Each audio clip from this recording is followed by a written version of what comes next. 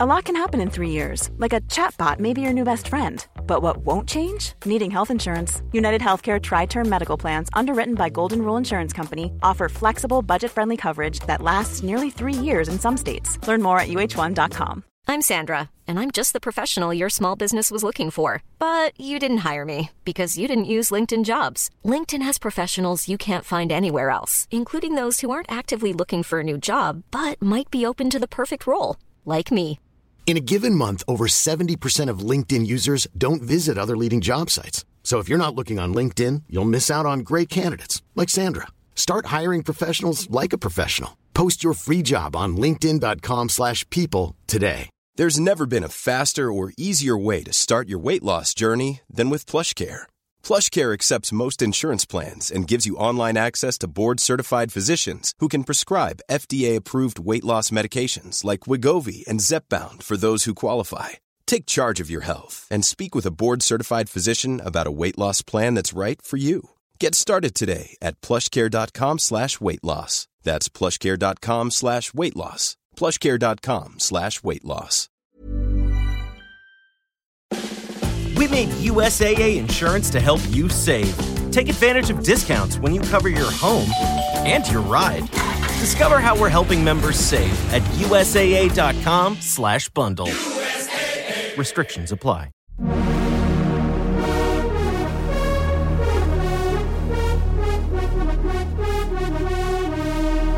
You're listening to Pop, The History Makers, with me, Steve Blame. David McAlmont, welcome. We've never met. I only know you through your music, so to say. Probably a good way to know me. Absolutely, absolutely. Well, I'm an ex-TV presenter, but I see myself today and identify as a screenwriter, someone who tells stories. How do you identify in that way through your job?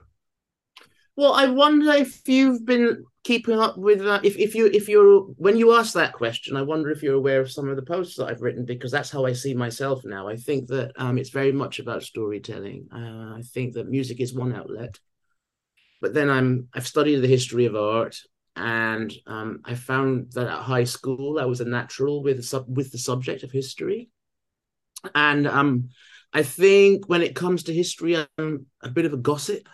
It's like, oh, wow, you won't believe what I found out recently.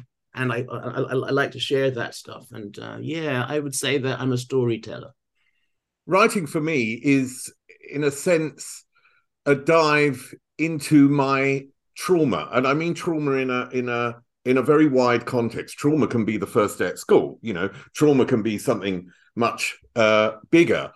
And in a way, it's sort of dealing with that trauma. Is writing in terms of lyrics a way for you to deal with past trauma?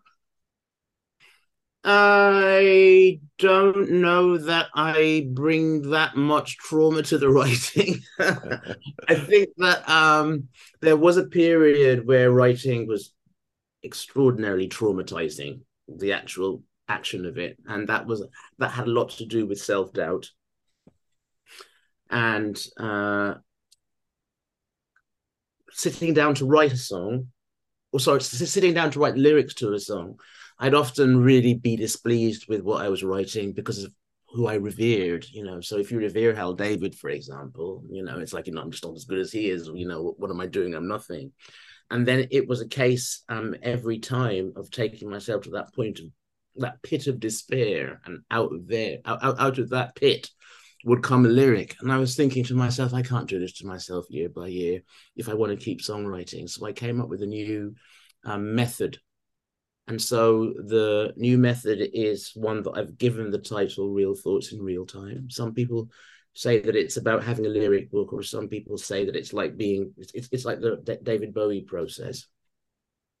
But what I do is I have my smartphone with me most of the time when I'm on the move, and really whatever thought pops into my head, if I like the way that it sounds, if I like the way that the thought scans, I jot it into my smartphone. And then when an arrangement arrives from Sean, I just see which of the phrases work, and then I look for another phrase to follow and another phrase to follow strictly from that list. It's good because it means that I don't go to that place of despair anymore, but it also means that it sounds to me as if though it was written by somebody else a lot of the time. Because you could have had a great idea, you could have had a great thought a great thought 5 years ago, but still synchronize it with a thought you had 2 weeks ago. And so all of these thoughts from different times come together. And very possibly at the moments that I jotted those thoughts down, I was traumatized. But that's a long-winded answer to your question. I hope that there was an answer in it. No, definitely. I like the idea that you set the bar at first, before you change your method, but you set the bar so high. Do you know what I mean? It's like, not everyone sets the bar at how other people set bars that are a bit lower. So this idea of being disappointed is almost always going to happen if it's sort of a hero. Do you see what I mean? I agree. But I think that's always been the case. There was a period where I didn't think that I was much of a singer. And a lot of my belief in my ability to sing actually comes from what other people say. But it wasn't until I worked with Michael Nyman that I thought, well, maybe I do have an ability. But I remember saying to somebody years ago when they said, David, you should sing for a living. I said, no, I can't, because I'm not Luther Vandross. And if I can't do that, why bother? So there you go. There's another one. And I aspire to, I think aspiration is a really useful tool, because it means that you aim high, and if you fall short, you haven't been aiming low. So if I was aiming for bad, well, then that would be a disaster. But the fact I aim for the best means that I get some proximity. Well, I'm really glad that you're up there, that you aim for the best. You mentioned Bowie just now, and for me, great artists, and I consider you one, because great artists connect to people through their music, and they have a connection through their music. Bowie connected to me when I was a teenager, not just through his music, but also through his being, and being a gay man in the 1970s, or gay kid in the 1970s, and seeing David Bowie. He sort of supplied that world where I could get out of the world where I was unhappy in and go to his world. Was there an artist for you when you were a teenager that you could look up to and say, this person is providing me the escape from my life? Do you see what I mean? Absolutely. What a great question. Prince. I was at high school when Prince happened. I remember seeing this really strange man, and I didn't know what he was, racially speaking. And he always seemed to be dressed outrageously and doing the most outrageous things. And it was a situation where there wasn't really any Prince music on Guyanese radio until Purple Rain happened. But lots of Guyanese people traveled to America, emigrated to America, and sent back, magazines and things. So I was at high school looking at the magazines that my friends who had family in America had been sent, and seeing the images of this guy, like in Jet magazine and Ebony magazine and Soul Teen magazine. And then one afternoon, it's seared into my memory. I was at home in Guyana, in Georgetown. I was sitting on the floor. I was darning a sock, as I did in those days. And then I heard this sound on the radio, which it was like being pinned to the wall. It was like, what is this incendiary thing that's happening right now? And then at the end of it, the announcer said, and that was Prince with Let's Go Crazy. And I was like, oh, that's what he sounds like. And then shortly after that, I saw Purple Rain. Prince, it's been quoted before, but I have always said that Prince got me through high school because he was different. And Guyana is a very Christian country, and with very strict, well, it was 1970s, 1980s in Guyana, with very strict gender definitions and boundaries. And I didn't fit into them. before I came out, people were telling me that I was gay. And, everything else was so straightforward, but there was something tangential about Prince, and I loved the music. And he was my first great musical hero, I would say. Do you think you may be part of the attraction, not just musically, because I completely understand that as, because Prince was such a fantastic musician, but also in terms of feeling maybe like an outsider in Absolutely. Your sphere in Guyana? Absolutely. And Purple Rain seemed to be very much about being an outsider and not making love to a woman the way that one might. My childhood did feature a great deal of trauma. My mother had a relationship with a very violent man after my father left, which shaped our geography. I don't say it often, but the reason that my family moved to Norfolk was because my mother needed to get as far away from this man as possible. And, that was a feature of Purple Rain as well. And that was something that I identified with as a child who really didn't feel able to protect his mother. And then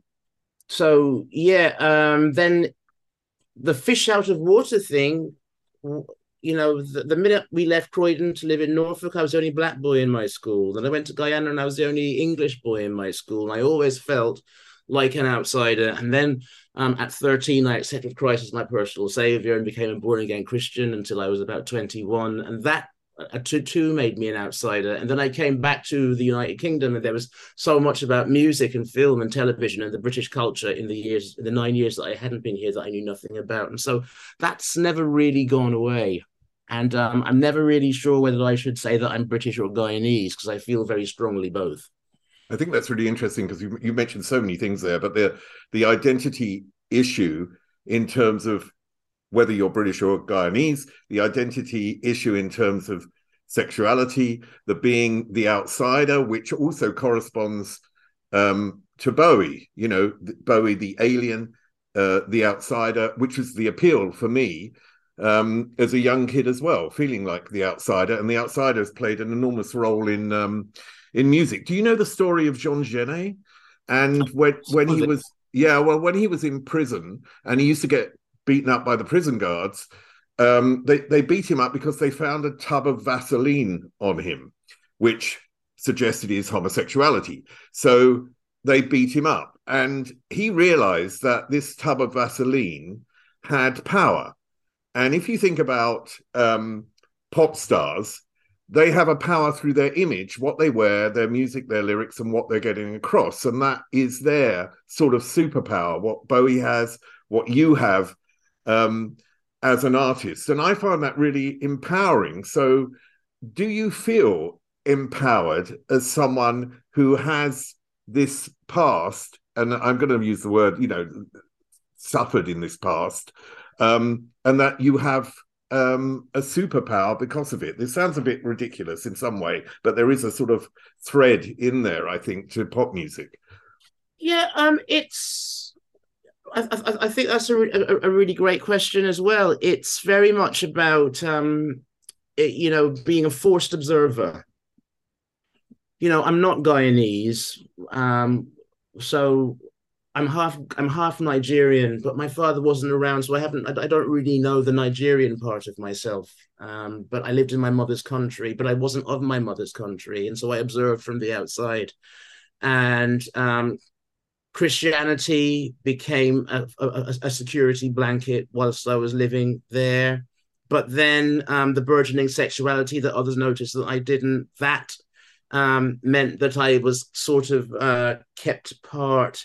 And that's just continued to be a theme. And I think there are lots of another hero of mine, James Baldwin. I mean, he had to, as a black man in America, he detected the difference between the way that the culture viewed its white citizens and its Black citizens, and he felt like an outsider. And in order to be able to comment on his American condition, he had to go to the most remote part of Switzerland or to Paris or to Turkey to tell his American story. And I really identify with that. So I think that's a really good observation you've made there. It's and it comes back to what you were saying before about the storytelling. I don't think if I had been straight and if I'd grown up in England without the Guyanese intervention, that I would be nearly as interested or as interesting, or something that I think was interesting, worth saying. I mean, the reason I've touched on that is because when I read about you've talked about people who have been very influenced either by your music or by your image, and by someone who has, you have this, and I sort of, the definitions are really hard today, but you have this sort of, and I mean this in a positive way, obviously, you have this femininity to you as well. You have this softness and femininity, and being out there on the stage at a certain period will have affected people, and in a sense, that's also symbolic of that power that you have as an artist. What sort of reactions have you had to you throughout your life that have been a very positive measure of your success? I met a gentleman in Wales a couple of years ago. I was there to speak about some work that I'd been doing in the heritage sector with the Research Centre for Museums and Galleries at University of Leicester, Professor Richard Sandell. And we created a project called Girl, Boy, Child, which was focused on the LGBT lives lived in National Trust properties. And so I went to Wales to do a presentation about that at a museums conference. And afterwards, a gentleman came up to me and spoke about his son who had transitioned to a daughter, and said that the first he knew about it was when he had been a fan of the song Diamonds Are Forever, and watching it with his son who transitioned. And years later, his daughter said to him, "Dad, that moment when you were really enjoying Diamonds Are Forever by David McAlmont was when I felt able to make the transition." And I was quite overwhelmed by that. And of all of the things that one can hear, I never anticipated that I would hear that. But then recently I've been doing a new project at Hampton Court called Permissible Beauty, which came out of an idea of wanting to tell the story of Black British drag queens and fluid gender personalities. And somebody came to me at that installation and said, "Thank you for being who you were in the 90s when you came out on top of the pops with your earrings and your blue lipstick and shaking your hair. You reached out and you spoke to me and you made me look towards the future with personal positivity." So, yeah, no, once again, very well observed. No, but that's I feel seen. Thank you. So, I mean, that must be an amazing feeling that you can have such a positive impact. I've had that once because I was the only out TV presenter on MTV Europe, and I remember being in Sweden in this small town doing something on stage, and this young girl came up to me and said, "I'm a lesbian and I've had a horrible time here in this small town, and the only reason I didn't commit suicide was because I knew you were gay and on TV." And it was something that incredibly moved me, but I didn't know how to react either. But it was it just shows that there is a power, and there certainly was a power at a certain era, more than now, where we're living in probably a much more open society, hopefully. Hopefully. Well, at the same time, I think one of those beneficial paradoxes is that my father wasn't around. My father left when I was 6, and I haven't seen or heard from him since, which still is a disappointment. But that meant that I was raised by my mother and my older sister, and that meant that I was enabled to see the world differently and to actually have some sense of what it was like to be in a woman in a world. Sorry, to be a woman in a world of dominant men.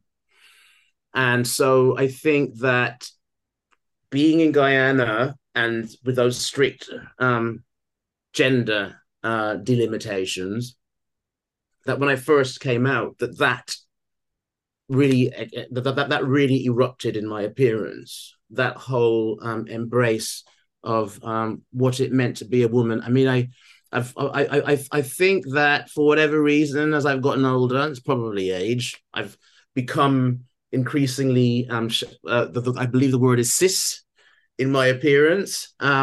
But I really wanted to honor my mother and my sister in those first years. And very interesting, on the Permissible Beauty Project, when I interviewed some of the drag queens that I spoke with, that was the same thing. It was all about the strong women in their families, inspiring them to the extent that they were inspired. Oh, that's fascinating. When you returned from Guyana, how did you then make a progression into music? And how did you sort of also make a progression in terms of your confidence? Because I presume you came from Guyana, you'd come out, you'd been in this difficult society in this Christian world. And then you came back to Britain into a sort of slightly different or society, or very different society. And then you made a progression into music. So how did that happen, and how did that change you? I think that Guyana, it seemed like the biggest thing because we lived in Georgetown, the capital in the world then. And my sister converted to Christianity, and then I followed her. And then I came back to the UK, and there were so many more distractions. And another way of looking at things, you might say that my view was and is that the only game in town in Guyana was Christianity. But coming back to the UK, I felt like there was more to life. And along the way, there have been people who said, don't give up the day job, you're no singer. And then there are the people who say, you have a lovely voice. And when I got to that point where it was like, actually, after all of these years of praying, I had this biblical idea in my mind that 7 was the perfect number. And so after all these years of praying, 7 years of praying, 13 to 20, it was like, okay, well, obviously, this sexuality is going nowhere. You know, I've prayed, I've importuned, I've fasted, I've done my Bible studies, I've been to church, I've done service, and still I am. So if I am going to go to hell, as I've been taught, I'm going to have a bloody good time before I go. And I came out, and in coming out, that meant that the church was over.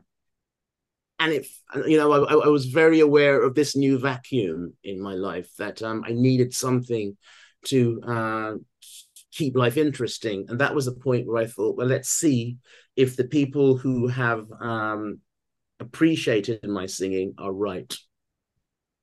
And that's when I started looking for a band to become a part of. And that was Thieves. Now, just to touch on Guyana a little bit more, because the church has an important role in a sense because of gospel music, and that it was in Guyana that you were, I presume that was where you were introduced to gospel music, apart from Prince and the American artists that were transported on the radio to Guyana at the time that you've already mentioned. So what was gospel music for you at that time? What was the feeling that you got from it? What was it that you really sort of liked and could relate to? Well, when I left here in the 70s, there was it wasn't gospel, I suppose, so much as it was a Christian spirit here. But I'm pretty sure that when I was growing up, I don't know if my mother was listening to Radio 1, but there was a period where you'd hear Day by Day. Do you know that song? Yeah, I do. Oh, dear Lord, these things I pray. Surely. and Morning Has Broken. And then there was Christian singing at school assembly. And my mother had my sister and I pray Gentle Jesus, Meek and Mild every night before we went to bed. So this Christian sensibility was already there. And then going to Guyana, that was where that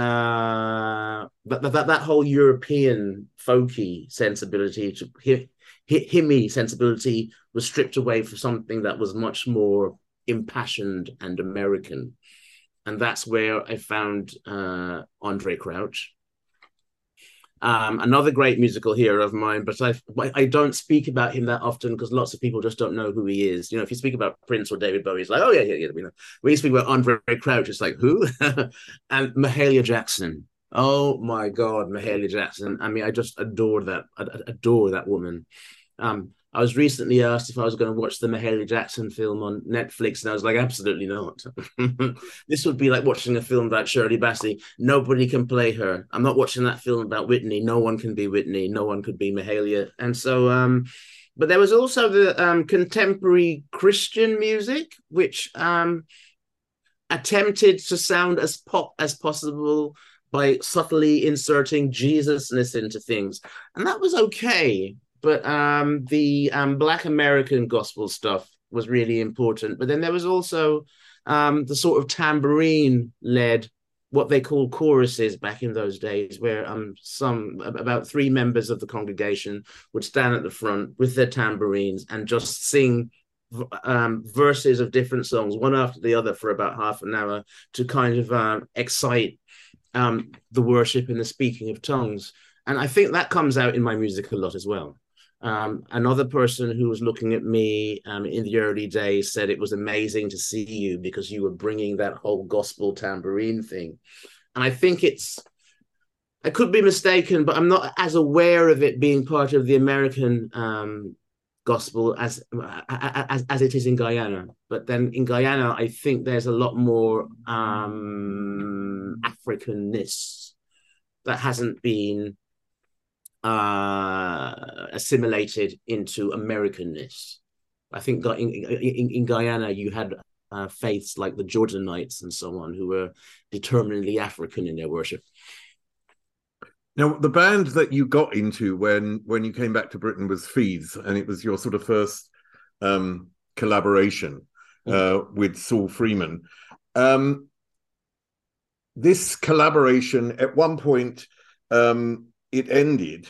You'd been feted a lot.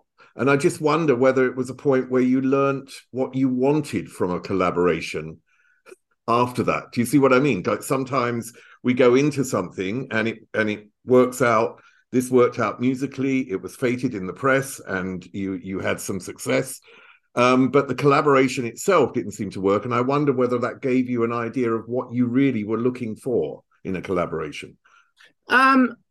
I really value that because Saul enabled difference of expression. He really taught me about the importance of not being cliched, of not sounding like everybody else. And I didn't grow up in that culture of pop Cocteau Twins and Squitty Politti and Blue Nile. These were all the acts that that Saul really appreciated. And I didn't know about any of them. And so with regard to being uncliched, it was enormously valuable. But then the other thing that Saul loved about these bands was that they took ages, you know, that they really treated their music making like a high art form. And he was enormously impressed by the idea of Hollis Brown taking a fortnight to perfect the snare sound. And I was like, I'm not here for that because the studio is not really my favorite place. I love the stage. I love performing. Get out there, do it, and it's over. But being in the studio for months and months didn't really appeal to me, which is quite ironic when you think about this latest release and how long this has taken to make. But yeah, no, it was a good relationship, and it ended because no, I was upset that the first album was called the McAlmont album. I kind of felt like there was nothing I could do about it because it existed, but because Saul and I had decided not to work together, Saul wasn't prepared for me to call the album a Thieves record, and so it became a McAlmont record, and I wasn't happy about that because that's not me, that was us, and I was, I think that Saul was trying to get it stopped altogether, maybe. But the record label was like, absolutely not. We've paid for this, so it has to come out. And then it became a McAlmont record, and people assessed it as if though it was a record that I was responsible for when we both had worked on it together. But yeah, I mean, Saul brought the Cocteaus, the Jane Siberry, the Blue Nile, Squitty Politti, Talk Talk. All of those acts were acts that Saul introduced me to, and ever since then. Even when I worked with Bernard, Saul's influence was very strong. So we often talk about what we learn from people, but what do you think Saul learned from you? What did Bernard learn from you? Because I think there's always another side to it. You always think one way, and actually there's always another way. So what do you think you gave Saul? I don't know. That's a really interesting question. I've never really thought about that because I don't know. I mean, I got the audition. They wanted to work with me, so I suppose I remember hearing Bernard saying that he really loved my voice and that he really wanted to work with it. I think they have a view of me.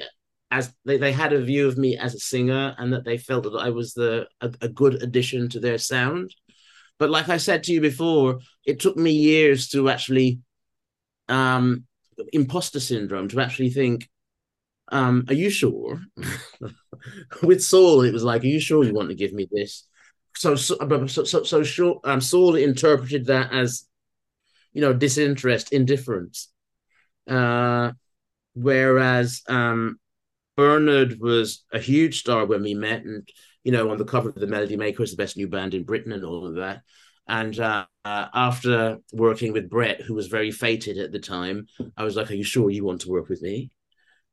So yeah, and then David Arnold was another collaborator who came along, and I was like, "Okay." That David worked with me because of what happened with Yes, and that was like, okay, we're all right.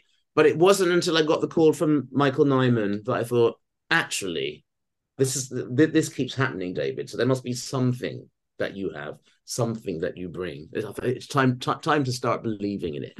Sometimes during Christmas, something magical happens. Hey, Cricket customers. The Max with Ads plan is included with the Cricket $60 unlimited plan at no additional cost. And this holiday season, Max is the one to watch when you're feeling festive. Son of a nutcracker! Cozy up to all the holiday classics, like Elf, 8-Bit Christmas, and the Harry Potter 8-film collection. Just log in with your Cricket username and password to experience Max on all your favorite devices. Phone plan streams and standard definition. Programming subject to change. Fees, terms, and restrictions apply. See cricketwireless.com for details. Trying to grab all the groceries in one trip? Oof, not how you would have done that. You know sometimes less is more. Like when you drive less and save with the USAA annual mileage discount. USAA. Get a quote today. Well, shopping for a car? Yep, Carvana made financing a car as smooth as can be. Oh, yeah? I got pre-qualified instantly and had real terms personalized just for me. Doesn't get much smoother than that. Well, I got to browse thousands of car options on Carvana, all within my budget. Doesn't get much smoother than that. It does. I actually wanted a car that seemed out of my range, but I was able to add a cosigner and found my dream car. It doesn't get much... Oh, it gets smoother. It's getting delivered tomorrow. Visit Carvana.com or download the app to get pre-qualified today.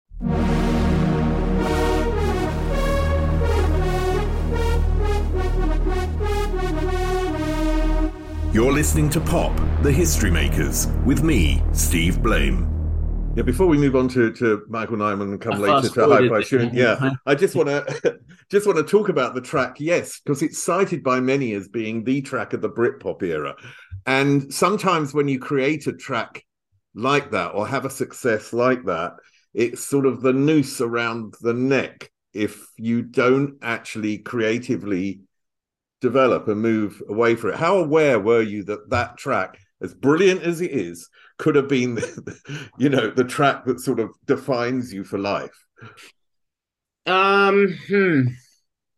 No, I had no idea. And when I think about that now, I still have no idea what I did. In some respects, I think to myself, if I knew what I'd done, I would do it again. Because as time went on, you're quite right, it became the track that has defined me for life. I've stood on stage doing new material with people in front of me playing Yes on their mobile phone and saying, he's this guy. It's the guy who did this. And it's a song. It's funny that you say that, because I don't think it has defined you. I mean the opposite, because I feel like it could have defined you, is what I've said. And I don't think it has, because I think it's one of those tracks that could have been that track that stays with you forever, but you have defined yourself differently along the way. If some people in the audience think that's their thoughts, do you know what I mean? But you certainly haven't defined yourself by that track.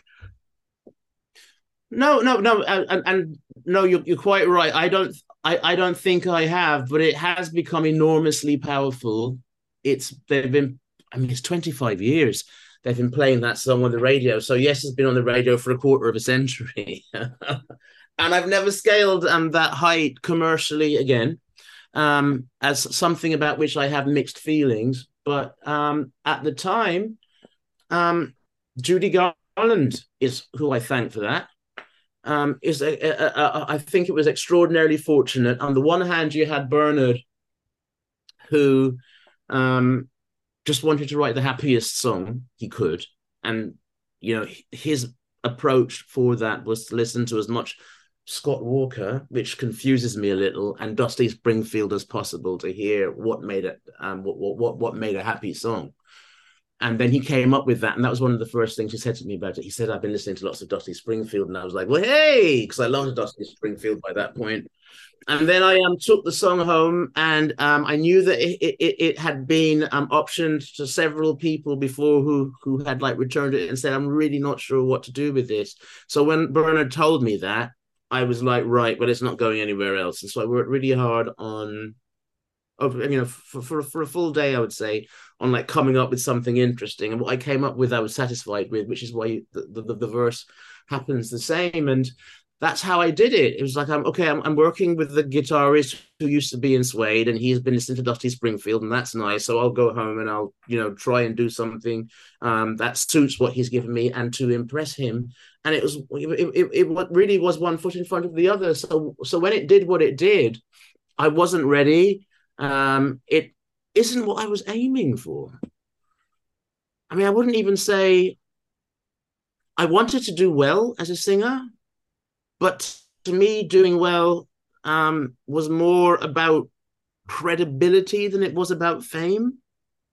And I think the fame really derailed me creatively, ultimately, because there were lots of people who responded to me as somebody who could make that happen.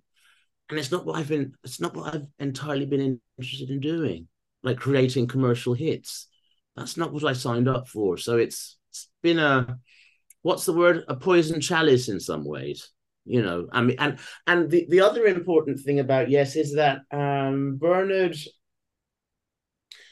really didn't want to do anything else with me. He wanted to make this brilliant one-off. But then the record company gets involved and we want an album. They want an album. And that was why the McAlmont and Butler project went on a little longer than either of us wanted. I mean, you mentioned earlier Michael Nyman as a sort of figure where you at last realized your own talent, as it were. I'm going to put it that way. And what was it about him and his method of working that made you realize that? A lot can happen in 3 years, like a chatbot may be your new best friend. But what won't change? Needing health insurance. United Healthcare Tri-Term Medical Plans, underwritten by Golden Rule Insurance Company, offer flexible, budget-friendly coverage that lasts nearly 3 years in some states. Learn more at uh1.com. Hiring for your small business? If you're not looking for professionals on LinkedIn, you're looking in the wrong place. That's like looking for your car keys in a fish tank. LinkedIn helps you hire professionals you can't find anywhere else, even those who aren't actively searching for a new job but might be open to the perfect role. In a given month, over 70% of LinkedIn users don't even visit other leading job sites. So start looking in the right place. With LinkedIn, you can hire professionals like a professional. Post your free job on linkedin.com/people today. I don't know. Does this begin with Peter Greenaway? Well, I love Peter Greenaway films, so... Yeah. The Cook, the Thief, His Wife and Her Lover was my first. And I saw lots of them after that. And always this incredible Baroque sound that Michael made. And then I remember going to see a film about the difficulty of urban life in London called Wonderland. I don't know if you've seen that. With this wonderful soundtrack. And then at the end, as the credits rolled, it was Michael Nyman again. And I was like, wow. And I've always been a bit of a daydreamer. I'd think, oh, it'd be great to work with Michael Nyman, but I'd never make the call. You know, I'd never think to make the call. And then, so yeah, I mean, he was somebody I revered. And I think I probably liked his music more than I liked the Greenaway films, but that's another discussion. And then I got to a point where, a frustrating career point, and I said, what do I do? And this was the point where Facebook was had become a thing. And someone said, sign up to Facebook. And I did, and within a week of doing that, I got a message from Michael Nyman saying, hi. I was like, hi. And I didn't believe it could possibly be him. Thought it was a fake account. Yeah, I did. And so I thought it was somebody posing as Michael Nyman, and I sent him a message saying, to test him out, to smoke him out. And I said, I really loved your soundtrack for Wonderland. I thought that was sufficiently obscure. And I said, I really enjoyed the music you did for Wonderland. It's really great to meet you. And then he sent me back an even more confusing message. He said, well, yes, I really like that soundtrack as well. Perhaps you'd like to work on it with me. And I was like, oh dear. And so we arranged a meeting. And until I saw him for myself, I was like, is this really him? And then Michael Nyman showed up and he was like, whoa, it's really you. But he's Well, why did he say to you why he wanted to work with you? Because he contacted you. Yes. So what did he say? He's Michael. I mean, we met and he immediately started, here's an idea, here's an idea, here's an idea. There was no, I think you're this. It was just, okay, here we are. Let's talk about what we're going to do. And what did you talk about? We spoke about canons. And then I spoke about the music that I loved. And I said to him, which he never understood, because for Michael invented a system to which he stuck, and I think I've borrowed that from him as an approach to lyric writing, but that's a digression. He said that he created a system, invented a system, a minimalist musical system, and interestingly, his fans weren't as keen on me as my fans were on him. I think if the Glare did well at all, it had a lot more to do with people who like David McAlmont than people who like Michael Nyman, because Michael Nyman fans are fans of minimalism, and there's this soul singer doing his thing all over Michael's music. But we spoke about canons and music, and I pointed out to him that one of the things that I liked about his music and that made me feel like I might be able to write to it was there was something kind of Motowny about it. There's one song that we called that we did called City of Turin that has this really emotionally charged moment in it. And it's a key change. And it's the key change from Someday at Christmas by Stevie Wonder. But once again, Michael would say, well, no, it's the system. It's my system. But then I realized when I went on tour with them that the thing that was making me hear the pop was that he assembles this all these interesting sounds, like he'll use a treble, he'll use a bass trombone rather than a trombone, but it's very the instrumentation is very carefully selected, but then he doesn't use an acoustic bass, he uses an electric bass. That's why the sound is like that. But it's an amazing sound that kind of builds to inevitable transcendence every time, and so strenuous.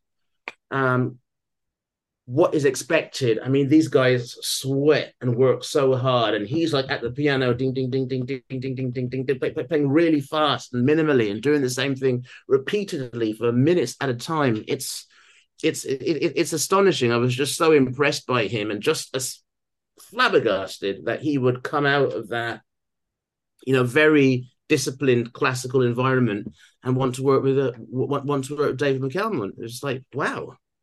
And so I felt that I needed to raise my game to work with Michael Nyman. I was so flattered by it. And that's not to do all of my other collaborators down, but it's Michael Nyman. I mean, you mentioned two songs there. One was about a woman who had been trafficked, and you actually met that woman after you performed that song. Can you tell me about that song and tell me about that meeting and what that song meant to her after she heard it? Okay. Well, the approach for writing the songs on the Glare was contemporary portraiture. It's like the concept was, okay, if I presume Michael's musical settings as a canvas, I can go to press stories and write and paint portraits on them. So I listened to the music for what became the City of Turin, and actually it was taken from a movie starring Nicole Kidman. Practical Magic was the name of the film, and it was a soundtrack that Michael had created that didn't get used by the film. And the music was called Convening the Coven. And to listen to it, it sounded to me like this great coming together of people from the four corners of the earth. And so I went looking for a story that could live up to what the music was evoking. And I found out about people being trafficked from Nigeria to Europe, and they were being trafficked. It was through a magazine article about a Nigerian people trafficking ring being broken in Seville. And I dug a little deeper, and it was happening in Oslo, and it was happening in Italy. And it was because there were large Nigerian populations in these cities that the practice had proliferated there. And so I was reading NGO reports and everything, really pushing the internet as far as it could go to see what I could find out about it. And then I found Turin. And I knew of Turin because of the Shroud of Turin. I thought, okay, let's City of Turin. There's the title. And then I looked on the internet, looked on YouTube, and found an interview with Isoke Aikpitanyi, and wrote the song. Kind of inserting myself into that role. How would I, express myself if I, one can never really know. And the upshot of it is that if I were in that situation, maybe this is how I would you know, emote how I would feel about things. And then we did the song, and it was my favorite song on the album. And lots of people spoke about the claw that caught in their throat when they listened to that song, about the emotion of it. And that was also, that was the one that reminds me of the Stevie Wonder chord progression, which also has that effect. The Someday at Christmas, you know, always moves me emotionally. It's more musical emotion than it is what he's saying. And then somebody wrote about it. Somebody wrote about the album, and she'd just written a book, and it was a 2-page feature in an Italian newspaper. And then we got invited by the city of Turin to sing at the Summer Palace. And I remember heading out and thinking, why hadn't I done something to maybe contact her? And then she showed up. And I saw this woman walking towards me, and she came up to me and she said, "I want to tell you who I am." And I said, "Oh my God, I know who you are." And then before we did the performance, we introduced her.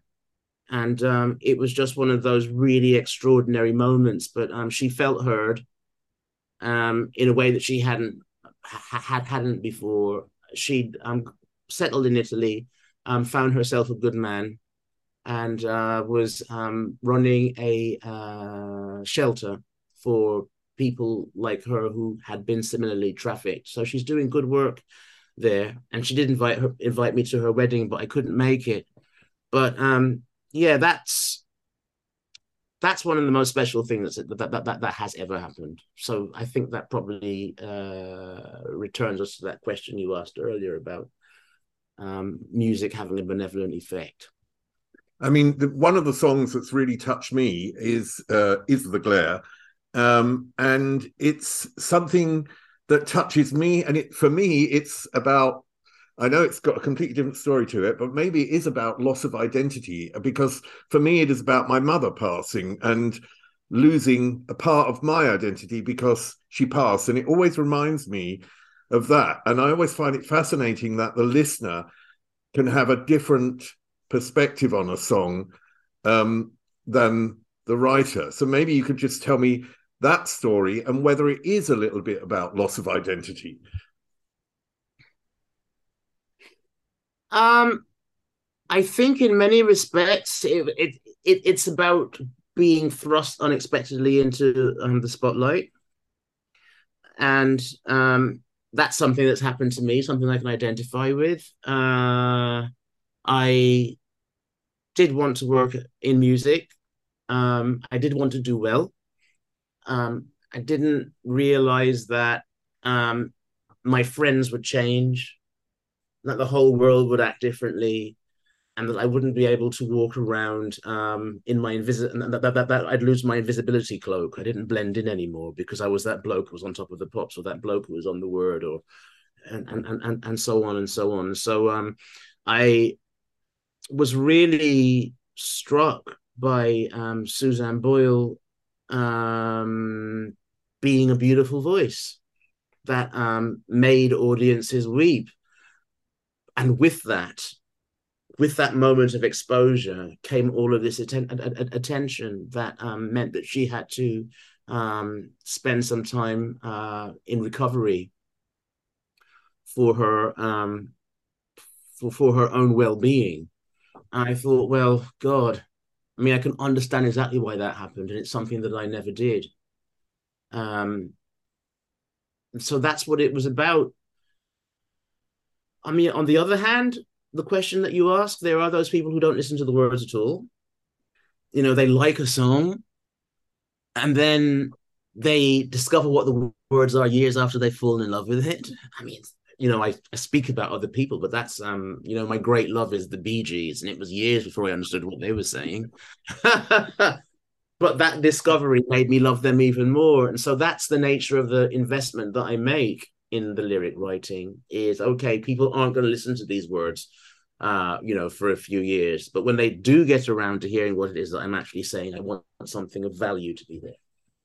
But being in the spotlight, being in the glare is a loss of your identity, isn't it? Because it is giving that, you know, you walking down the street and people saying, oh, that's that guy from Top of the Pops, that's the guy from The Word.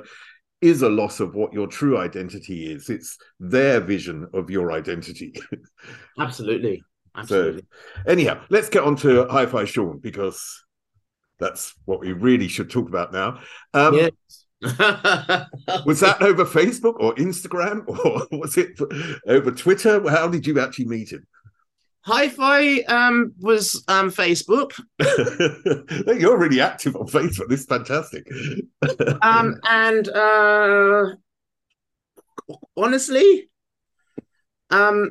this kind of really interesting looking man sort of like appeared in my friend notifications. I was like, oh, hello, who are you?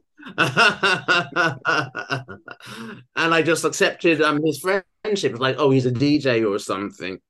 And then over time, we didn't really communicate much. But every now and then I would notice, this guy's a real fan of the Soup Dragons. He really loves Soup Dragons. And I remember the Soup Dragons from the late 80s when I first came back here and I first discovered the indie chart. It was like, oh, what is this indie music? And the Soup Dragons were there doing Soft as Your Face. And it was like, huh? But so this went on for a while. And then one day I sort of did a Facebook half promotional, half shout out, looking for somebody to be a special guest at my show, a show that I was doing at Leicester Square Theatre for the McAlmont live record. And Sean popped up in my comment saying, I'll do it.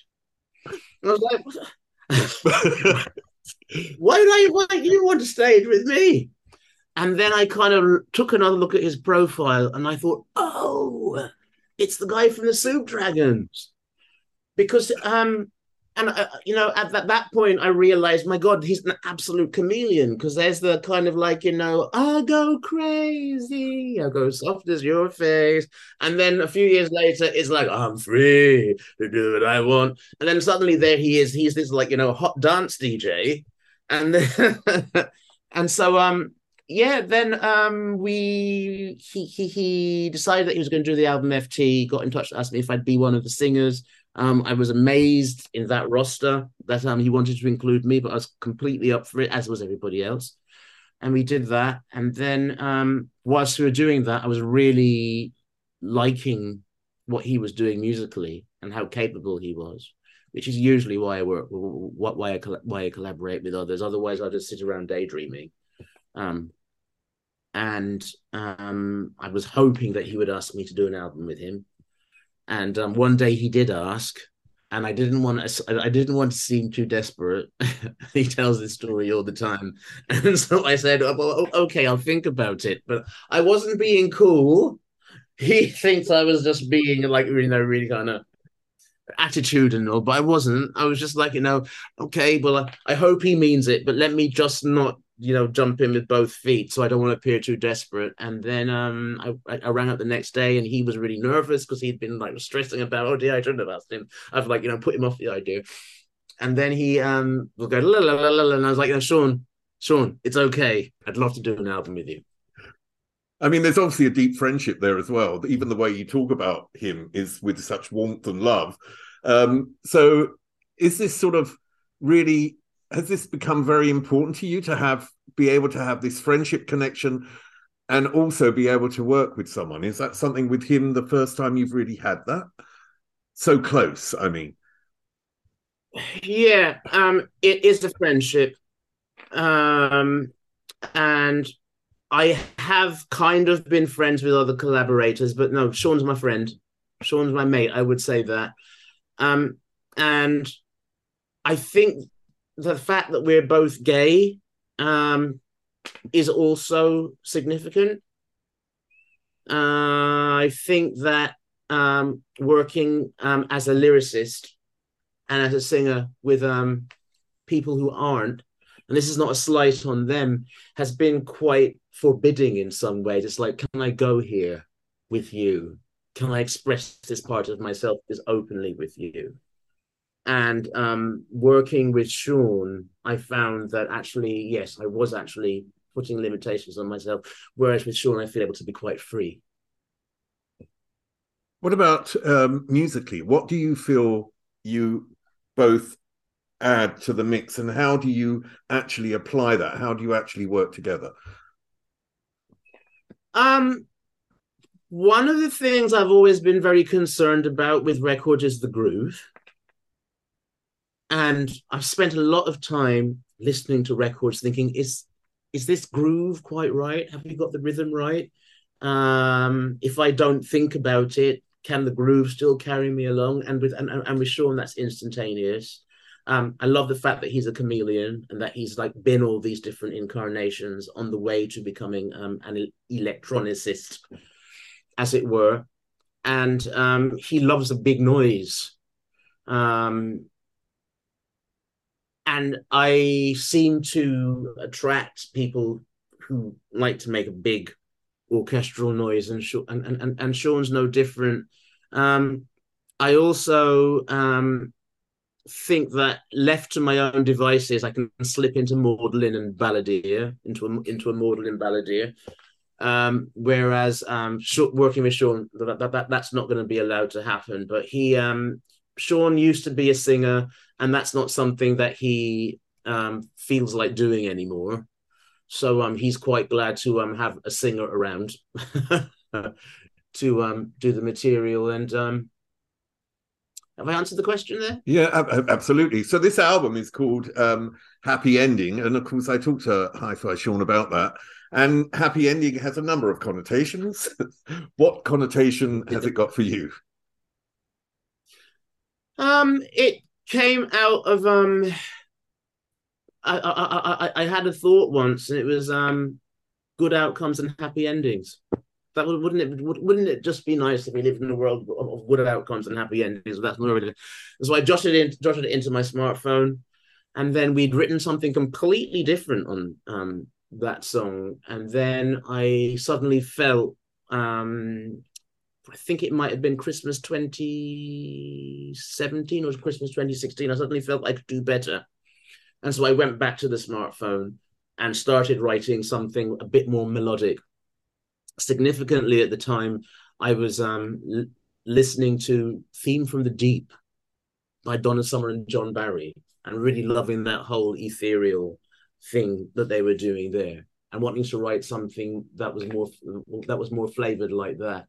And so we created something new, and the punchline was good outcomes and happy endings are scribbled in my heart. And then when it came to titling the album, Sean quite liked the joke to which you just alluded, calling something happy ending. But no, that's not what I was thinking. I mean, it has some amazing tracks on there, because The Skin I'm In was one of the most, it's a very moving track, and obviously a very deep political message on that track.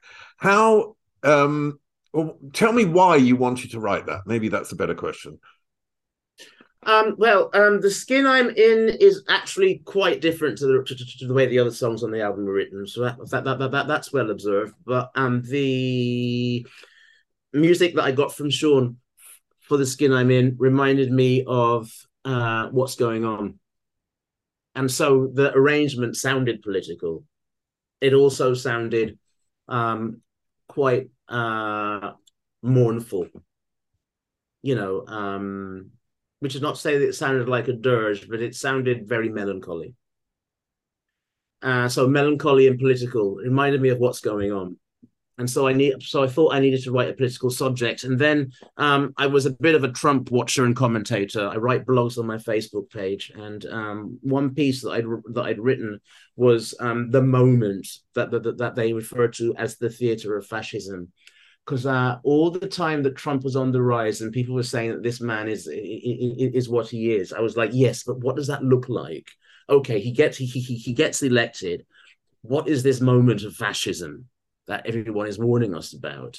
And to me, that happened when the Black Lives Matter protests were raging in the streets of Washington. And I call it the Animal Farm moment, when the Trump and this retinue emerged from the White House to walk through the streets where the protesters had been gassed and beaten off by the police so that he could stand up with a Bible. I thought, oh, that's it.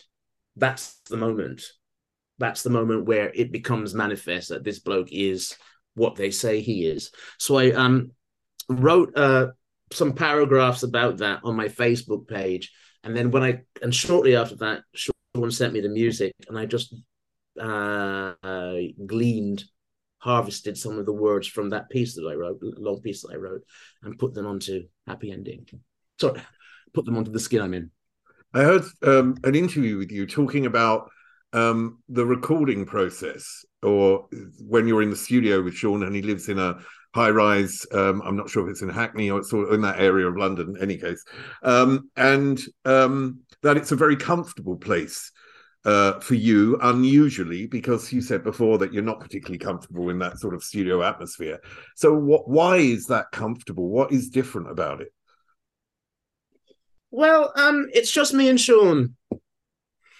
And in the past, particularly in the major label years, you know, it's an engineer that you don't necessarily know, and the producer, and an assistant, and no windows, no daylight, air conditioning. The list just goes on, you know. Too much tea, too much takeaway food. Whereas, I thought his husband came home and cooked. So yeah, his husband comes home and cooks every night. That's what I heard. Yeah, and every Thursday was steak night. God bless Mike. And you know, there was Barney and Fred, the two dogs. You can see Fred's face in the sun at the end of the beautiful video. And this 180-degree panorama of London on the 18th floor. And so it was, we jokingly referred to it as the Tower of Song. But yeah, it wasn't being in a studio at all. It was being with my friend making music, occasionally with the neighbors downstairs banging on the floor. You mentioned earlier that one of the most comfortable places for you is being where you're really at home, is being on stage. So what are the plans with Sean to go and take this record out on stage and perform live? Well, it's a conversation we're having at the moment because we have started the second album. We have one album, which is, I don't know if that's enough songs. No, it's not enough songs for a live show. So we're hoping to get the second album out quickly, and then we'll have enough material. At the moment, we're doing a small show at the Third Man the day before the release of the album, but that's really, really a small show. It's a small place that's under a record shop in Carnaby Street, just to kind of launch the record. But I would hope that by the end of the year, we'll be announcing tour dates, because I really do want to do this music live. But at the same time, I'm conscious that if we do it live, the audience won't get much bang for their buck. We might have a support, though. One of the interesting things is when I talked to Sean was that because he's had such a varied life. I mean, he's gone through so many things in his life, and as you mentioned, this sort of transformation throughout his life, that you do feel he has had a happy end. You know, he's having a happy ending, and not that it's the ending of someone's life, but he's having, you know, the later part of life, and I'm older than both of you, so I'm allowed to say that, is a happy ending. Do you feel like you're having now your happy ending? Yes, I do. The great disquiet I had was not finishing my first degree, and I beat myself up about it for years. And then in 2012, I went back to university to study the history of art, and I completed. And that means that now I am at the Architectural Association in London as a tutor. It also means that I'm doing fantastic collaborative pieces of work, like the Permissible Beauty installation that's on at Hampton Court right now. And it means that when in between the music, as it were, in between the promo and so on, that actually I've got a going concern, which is studying and teaching the history of art. And that makes an enormous difference. Though I will say that I studied the history of art because I wanted to ensure inspiration. But I had an inkling that if I studied the right subject, that inspiration wouldn't be a problem. And that's turned out to be true. I think a lot of time is spent on keeping our instruments and our voices in good nick, and maybe the exercise of songwriting.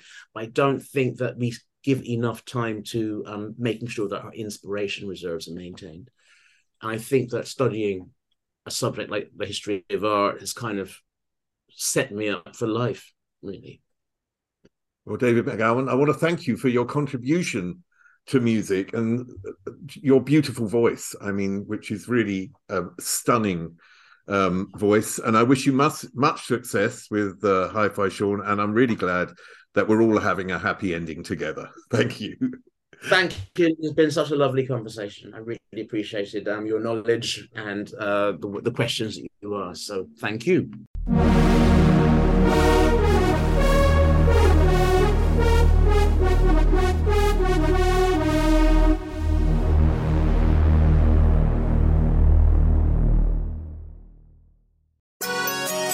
Right now at Safeway, get your skin winter ready with big savings on all your favorite skincare products. Shop for deals on items like Gillette Mach 3 razors, Gillette Labs razors and blades, Venus razors and blades, and Native shampoo, conditioner, and body wash. Plus, shop the buy two get one free baking event and save on items like selected varieties of handy foil and good cook pans. Offer expires December 26th. Restrictions apply. Promotions may vary. Visit Safeway.com for full offer details. Well, shopping for a car? Yep, Carvana made financing a car as smooth as can be. Oh, yeah? I got pre-qualified instantly and had real terms personalized just for me. Doesn't get much smoother than that. Well, I got to browse thousands of car options on Carvana, all within my budget. Doesn't get much smoother than that. It does. I actually wanted a car that seemed out of my range, but I was able to add a cosigner and found my dream car. It doesn't get much... Oh, it gets smoother. It's getting delivered tomorrow. Visit Carvana.com or download the app to get pre-qualified today. Planning for your next trip? Elevate your travel style with Quince. Quince has all the jet-setting essentials you'll want for your next getaway, like European linen, premium luggage options, buttery soft Italian leather bags, and so much more. And is all priced at 50 to 80% less than similar brands. Plus, Quince only works with factories that use safe and ethical manufacturing practices. Pack your bags with high-quality essentials you'll be wearing for vacations to come with Quince. Go to quince.com/pack for free shipping and 365-day returns.